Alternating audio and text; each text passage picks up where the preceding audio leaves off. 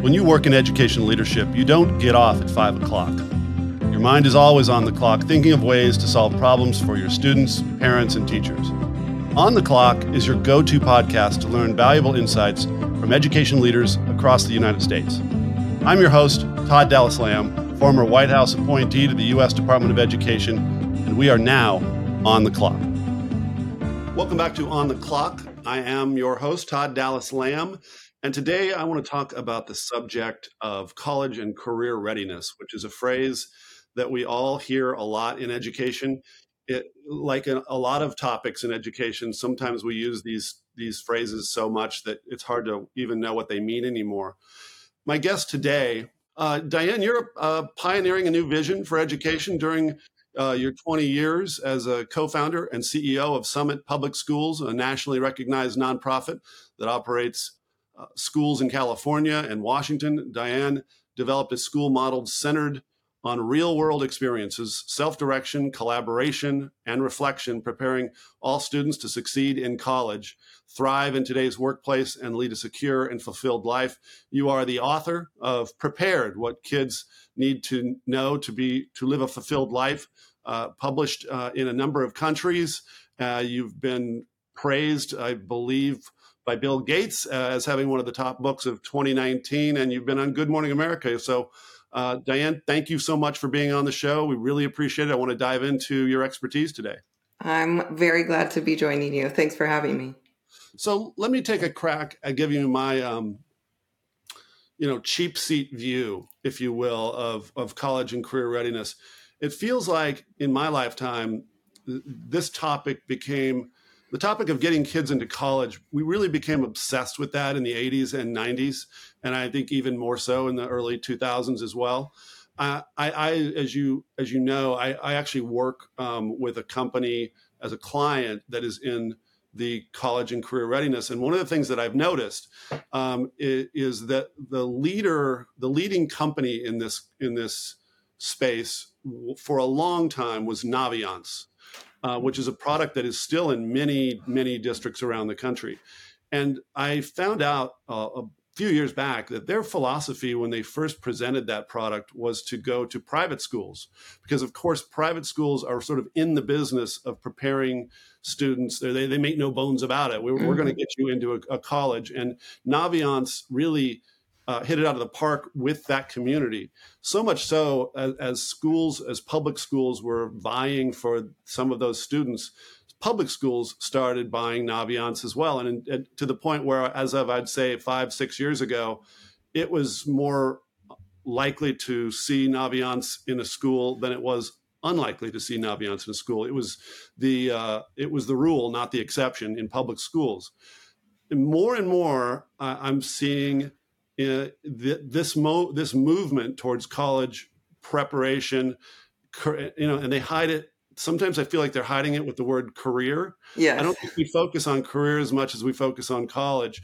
And I do see that there is a movement in the last few years to not just focus on high school students, but also middle and even elementary, having them inculcated into that movement. So is that about right? Is that about where we started with this movement? And maybe put a little more sunshine on that for me. I think everything you've shared, it resonates with my experience. I think maybe what I would add there a little bit is perhaps some of the movement into the public school sector is, as you know, I come out of the part of my career has been in the charter school sector for the last 20 years. And, charter schools, many of them, like mine, were formed with the explicit mission of preparing every single student for college. And so I do think that for the last 20 years, you've had a significant number of schools that are being built and developed with the explicit mission of preparing kids for college. And those are public schools, of course. And so I do think that has driven a lot of what you're seeing in the public schools.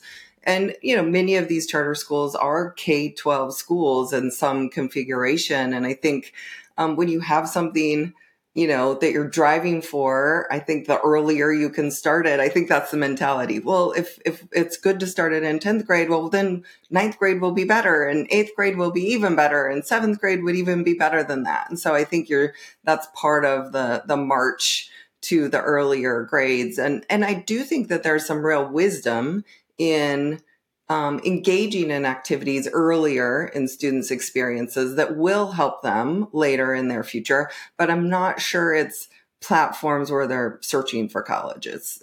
So I feel like we should break it down between two different types of students. And I have, in my own family, we have those two kinds of students in myself and my brother.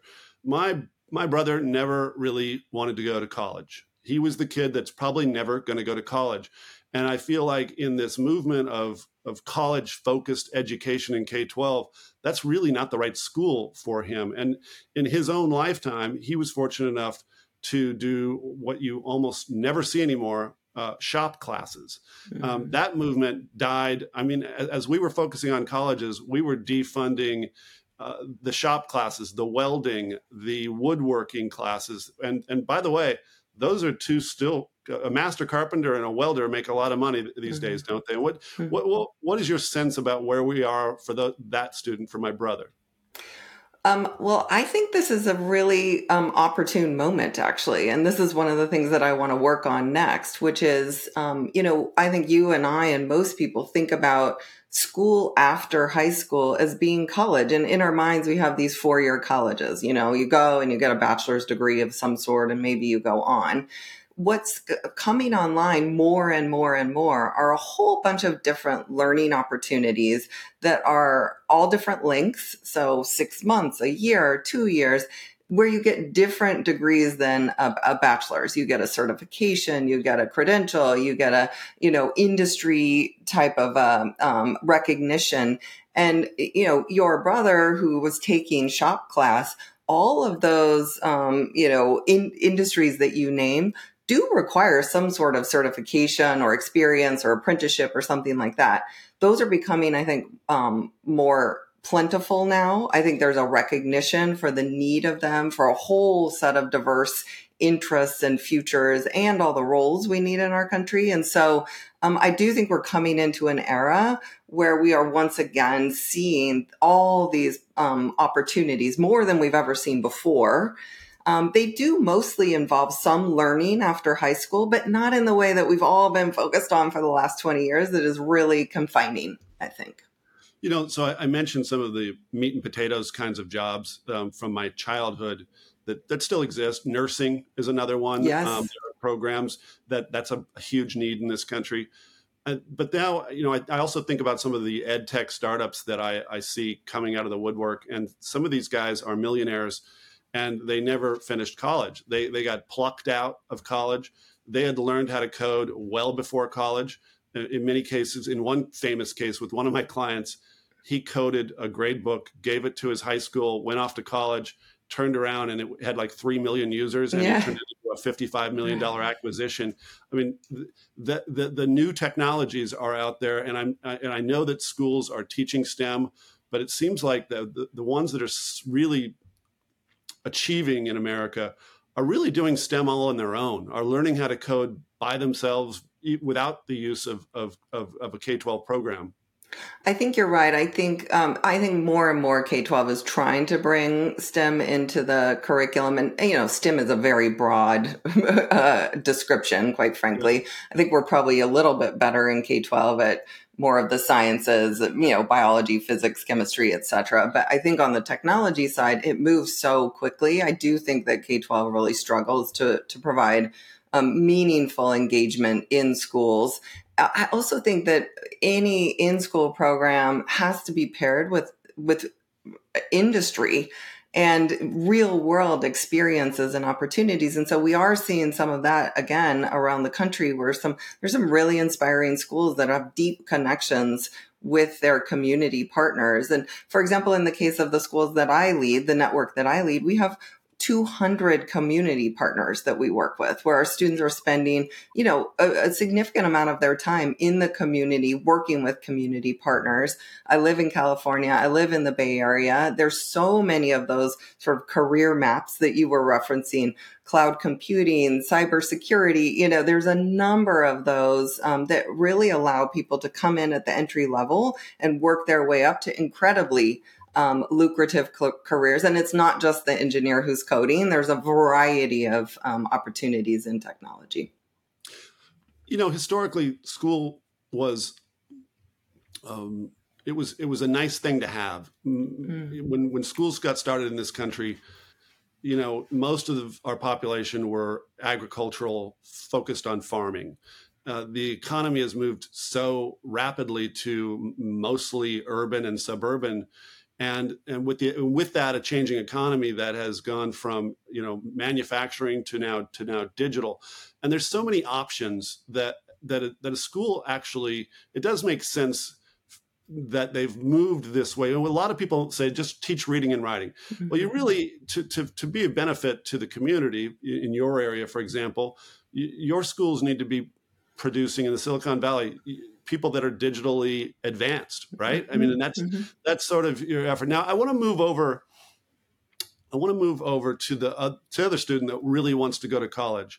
What mistakes are we making in getting them ready for college?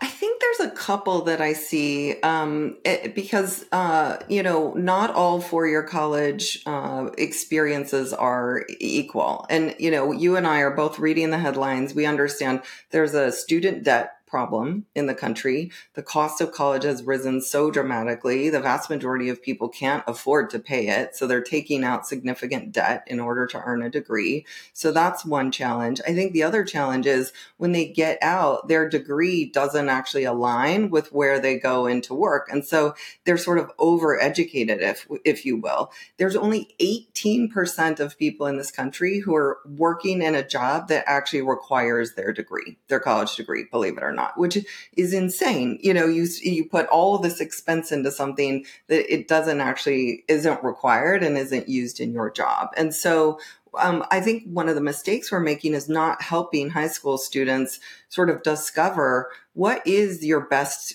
four-year college option, not only the college, but the major, the program, the return on investment. We don't teach kids about ROI.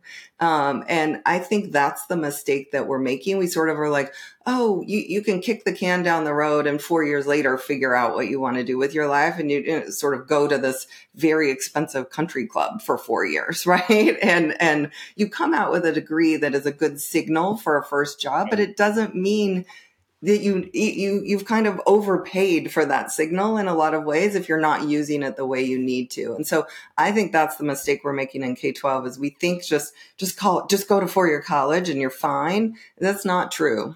Really not true.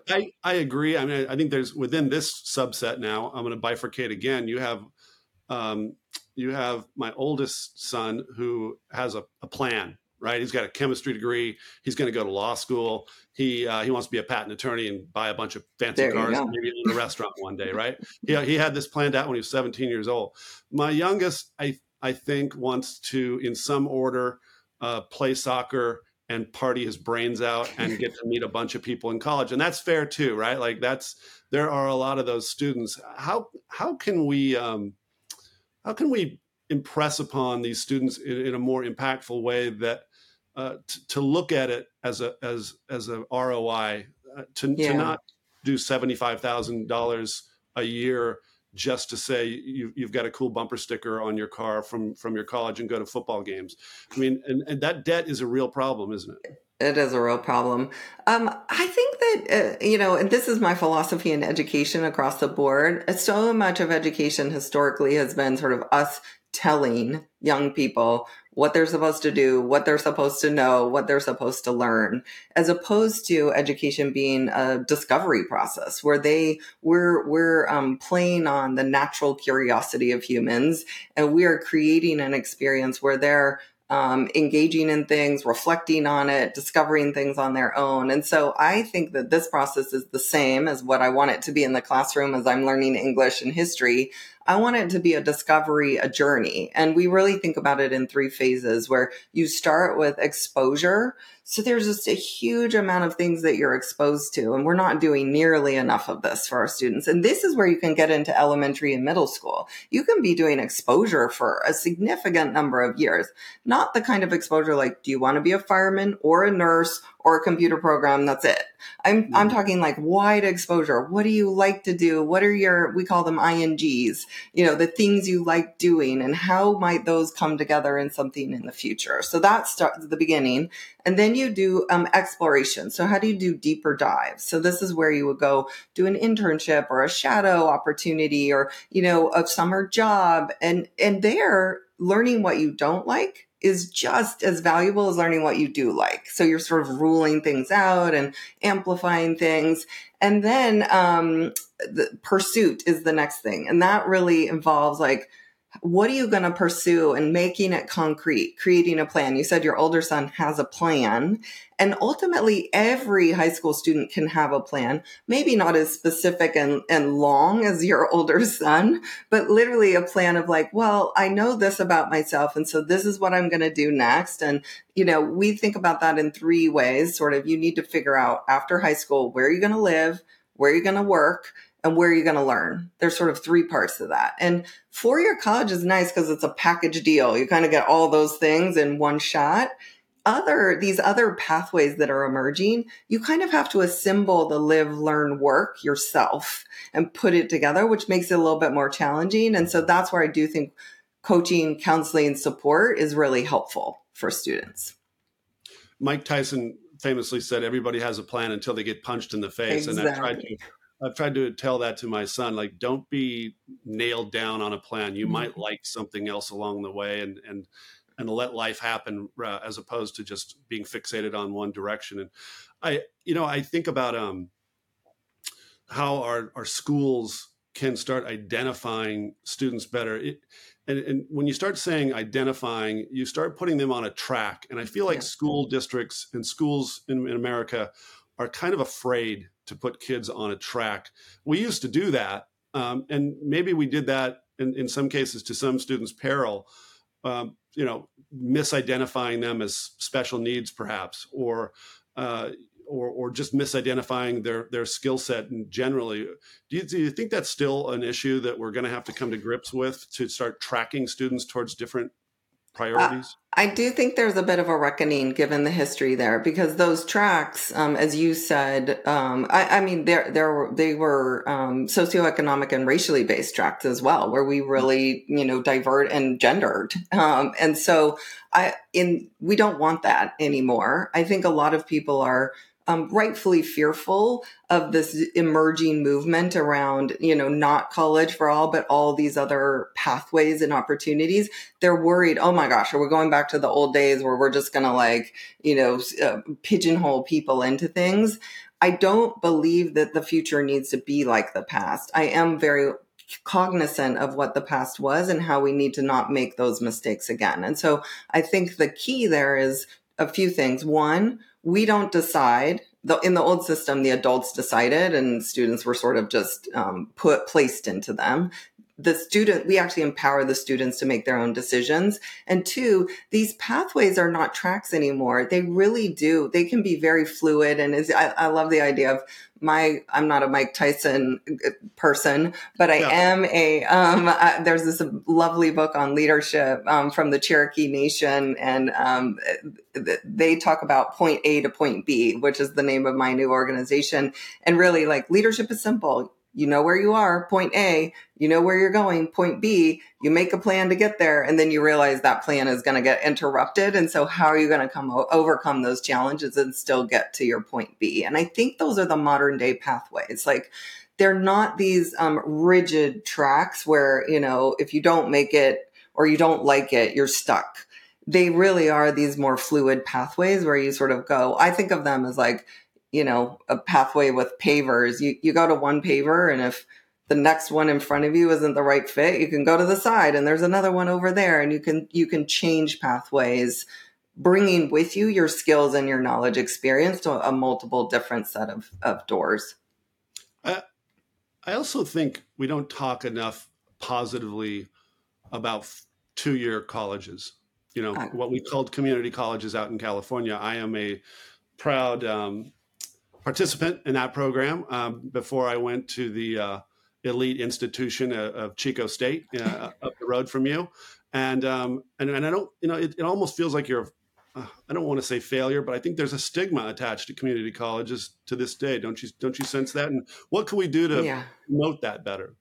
I completely agree with you. And I actually think that right now in our society, anything but four-year college feels like a lesser than option. And one of, the things I'm really excited about and what I want to work on is how do we bring dignity back? Or I don't know if we ever had it, but how do we bring dignity to two-year college options, these alternative pathway options, and to work that is suited for who we are? I don't know why a desk job is perceived as a more dignified job than, let's say, an iron worker. I mean, the job of an iron worker is like very intense and skilled and risky and a really important job, but we have these perceptions in our society right now, I think largely linked to our perceptions of compensation and money for these jobs that I'm not sure are accurate. And I think one of the things we collectively have to do in this next phase is bring dignity to all of these decisions, because a community college decision is such a smart ROI decision, really. Like, it's a brilliant decision on so many levels. And I don't know why we're not recognizing and realizing that as a society yet. I couldn't agree more. And I feel like I'd like to see a list of famous people that have gone not only to community college, but have gone on to succeed wildly. I think of the Green Bay Packers quarterback, Aaron Rodgers, right? He went to Butte Community College in Chico, California, famously. And he seems like he's done okay for Yeah. himself. I, I, I wonder, what are your thoughts on like successful programs that you've seen that give students some understanding of what they might be tracking towards, and an understanding of all the options? I think it's really hard for a school district to a teacher, a high school teacher, to explain. And I know this because I've gone into schools and walked them through how I got into first politics and then education. And when you tell somebody you should get into politics, I think their first thinking is that they're going to be giving speeches all day long. Somebody's got to write those speeches, right? Mm-hmm. And somebody's got to put those speeches and those presentations up on the internet or share them with the world. So that's marketing. There are dozens and dozens of really cool jobs if you just say you like politics. And I don't know how a school can really, somebody who hasn't lived it can be as effective in telling students that, boy, there are a lot of options. And you can say the same with Hollywood, right? Politics is Hollywood for ugly people. Well, Hollywood is politics for good-looking people. And there's a million jobs in Hollywood that you never even think about because you just don't know until you go experience it. Well, I think you're identifying this very human problem that we all have, which is each of us has a very limited perspective about what exists in the world. And it doesn't matter how successful you are, how wealthy you are, your perspective is still quite limited. You just don't know about all of these possibilities. And I don't think it's possible for a human to do that. You and I probably both know incredibly heroic high school counselors and career counselors who are doing their darndest to know every college in the country, every possible job. It's not humanly possible. And I do think that sometimes we use technology in not smart ways in education, but this is a place where technology really, really can play a role. Technology can actually come to know, if you will, all of these possibilities and enable students to discover them in really engaging ways, at least at the first level. There's always going to be a in-person component, if you will, or a, human component to it. But for that first level of discovery, we need to be leveraging the power of technology so that every student has access to this full wide range of knowledge of what's possible and what's out there in the world, and can play around with it and get some ideas around it and see how they might, align with it. And so I have yet to see us really leveraging the power of technology to support exactly what you're talking about. The other thing I'll just mention in there, Sure. Technology is not biased the way humans are. And as hard as we try, we do these we're like, well, you're one of those kind of kids, or this is what technology is not biased. Again, so they're willing to show you anything and everything. Your book I saw, has been printed in 8 languages, and it's being distributed all around the country. Why do you think it has such international appeal? It's a good question. I talked to folks from around I was talking to some people from Taiwan earlier this week who are really interested in it. I think that a lot of countries around the world are trying to compete with and catch the US, if you will. And so they have really modeled their, systems around sometimes the most successful students in their country are those who get accepted to an American university or are able to come to America. And so there is this sort of nuclear arms race on steroids that we experience in the US around SATs and GPAs and what school you're getting into and applying to all of these colleges. And I think the book resonates because it really says, actually the pathway to success and a good life is not engaging in trying to be, the same as everyone else, only better, but truly discovering who you are, what fills you up, what is exciting for you, what matters for you, and building these kind of universal skills that will serve you through life, and doing it in a way that is enjoyable and interesting and build on our natural human connections and relationships. And so I think that's the part that resonates. There's families and teachers across the planet who are like, what are we doing to our kids? They're, at the worst end, killing themselves and at a very high level right now, depressed, experiencing mental health issues. Like there's got to be a better way. I couldn't agree. I feel like the most depressed I've ever been in my life was when I was newly married, didn't have a real understanding of exactly what I was going to do, and took some jobs just for the money. Right. It was soul crushing, and then even more satisfying when I finally started doing what I wanted to do, and having some success in it. It was the greatest sort of period of my life and I think that's what you mean by when you say a fulfilling life in your book, correct? 100%. There's sort of these 5 elements of a fulfilled life that are pretty universal. One is purposeful work that actually matches you and fills you up. 2 is financial security, but it's not like making the most money in the world. It's like feeling financial secure, free from like, a fragile existence or a crisis existence. Community is really important. Close personal relationships are really important, and physical health, the ability to go about your daily life, is real. Those are basically the 5 elements of a fulfilled life. Diane Tavenner, thank you so much. Your book is called "Prepared: What Kids Need for a Fulfilled Life." I'm guessing that's still out there and people can get a hold of it, Diane? Definitely. Fantastic. And you also have a podcast yourself called Class Disrupted. Tell me a little bit more about that. I love it. It's so much fun. Right after the pandemic began, my friend Michael Horn and I got together to co-host a podcast. And some folks might know Michael Horn. He wrote the book Disrupting Class. So our podcast is a bit of a play on that, and has done a lot of work and research on how we can redesign our schools. And we both felt like the pandemic was going to be this opportunity to really reshape and redesign schools to better meet the needs of our students and our society and our future. And so we didn't know back then that the pandemic would be as long as it was. And so we thought we would do 10 episodes kind of on key ways that we saw that schools could be redesigned. So we did that. It was surprisingly popular. People liked it. They asked us to keep going. The pandemic kept going. And so we've just wrapped up our 4th season of Class Disrupted. And on that podcast, we really, we try to take the current issues that are really facing schools. So what are they grappling with and dealing with? And try to find third way solutions to them. How might we move forward in not such a polarized way, but in a way that centers students and makes sense?